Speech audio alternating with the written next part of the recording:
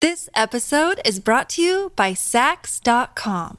At Sax.com, it's easy to find your new vibe. Dive into the Western trend with gold cowboy boots from Stott, or go full 90s throwback with platforms from Prada. You can shop for everything on your agenda, whether it's a breezy Zimmermann dress for a garden party or a bright Chloe blazer for brunch. Find inspiration for your new vibe every day at Sax.com.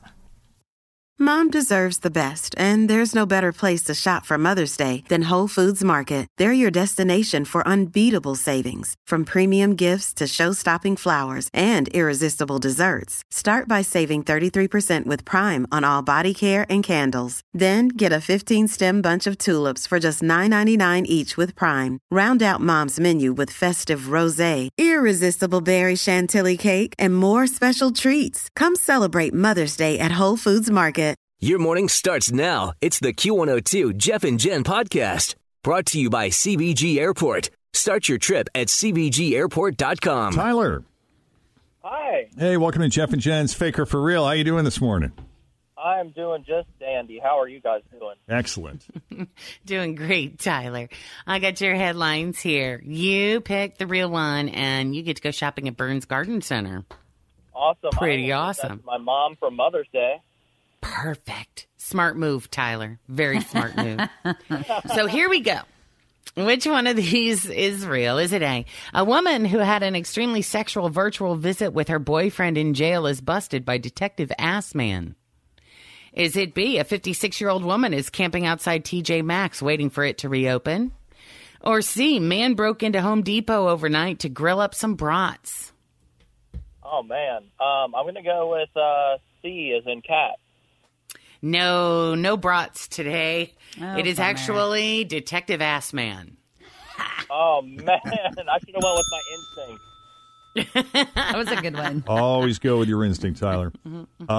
Yeah, conjugal visits. Boy, I'll tell you what, they look a lot different right now, I guess. There's a 32-year-old woman named Noelle Rascati in Santa Rosa County in the Florida Panhandle, and her 26-year-old boyfriend, Tathan Fields, is doing 15 years in jail right now for burglary and grand theft. Well, I guess in late March, he got to do a socially distanced video chat with Noelle, and apparently during the call, Noelle stripped down and used adult toys.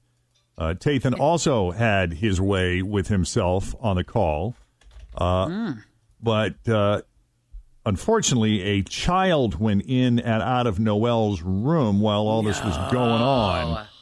Oh, that's a problem. And they might have gotten away with the video chat if not for, I kid you not, Detective Assman of the Santa Rosa County Sheriff's Office. That is his real name. The spelling is Assmann, Assman. He recently spotted the chat while he was reviewing footage of the jail's virtual visits. So now Noelle is facing a felony charge of engaging in lewd and lascivious conduct in the presence of a minor. Oh, man. Yeah, she's in trouble now. Yeah.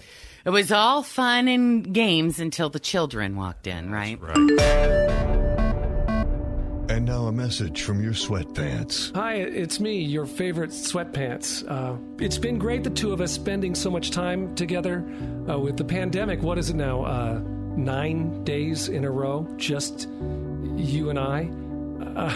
I'm beginning to feel like I'm a part of you. So understand I'm not complaining, but maybe you could change your underwear. Oh, take a shower. Hell, I join you. I haven't taken a dip in 2-3 months now. Oh, and one more thing. I understand you like OnlyFans. I don't get it because, none of the girls are wearing sweatpants, but it's not cool to wear me and use me for cleanup. It's not cool, bro. Other than that, I'm always here for you, always will be. Love you, bro. Thanks. This has been a message from your sweatpants. Yeah, 749, Jeff and Jen, Cincinnati's Q102. That is an important message from the sweatpants. The poor sweatpants, they're just doing their job. Maybe wash them once in a while. Give them a break. Give them a day off. Maybe swap them out with another more pair. Sweatpants, yoga pants, or, like in the beginning, did they realize, I don't have enough leisure clothes to get me through this at-home work situation? No, but you know what? I am going to have to replace some because they're getting worn. so much. Yeah. So I will be shopping for them at some point. Yeah, I guess a 42-year-old guy from Alabama was busted for trespassing after he tried to camp on an island inside of the Disney World Park in Florida. And he had apparently been there for at least a few days and said he picked that spot because to him it looked like a tropical paradise. So he decided to set up camp there. No one was around. He figured he could get away with it until a security guard or someone busted him, saw evidence of him being there. The legal brothels in Nevada are working hard to figure out how they're going to operate once they can reopen. Meanwhile, a strip club in Houston, Texas reopened over the weekend, and the owner says, we're not allowing any lap dancing, and they all have masks on. But he could be facing criminal charges as strip clubs weren't included in the reopening plan. Always feel confident on your second date. With help from the Plastic Surgery Group. Schedule a consultation at 513-791-4440 or at theplasticsurgerygroup.com. Surgery has an art. This episode is brought to you by Sax.com. At Sax.com, it's easy to find your new vibe. Dive into the Western trend with gold cowboy boots from Stott, or go full 90s throwback with platforms from Prada. You can shop for everything on your agenda, whether it's a breezy Zimmermann dress for a garden party or a bright Chloe blazer for brunch. Find inspiration for your new vibe every day at Sax.com. So, yeah, I don't know what's going on. So I guess a swingers club in Illinois believes they have found a loophole to open. The owner's son now lives in the club and is not charging for the orgies. So if you're not charging for the orgies... And there's fewer than 10 people there. Is there a 10 people gathering limit? Oh, yeah, so you'd have to... But, you know... I mean, you can still have a pretty good orgy with just 10 people, from what I've been told. Well, she is from Illinois. She would know. Oh, man. You are from Illinois. So it's technically not a business. He's just throwing a house party for friends. Sure. Oh, my goodness.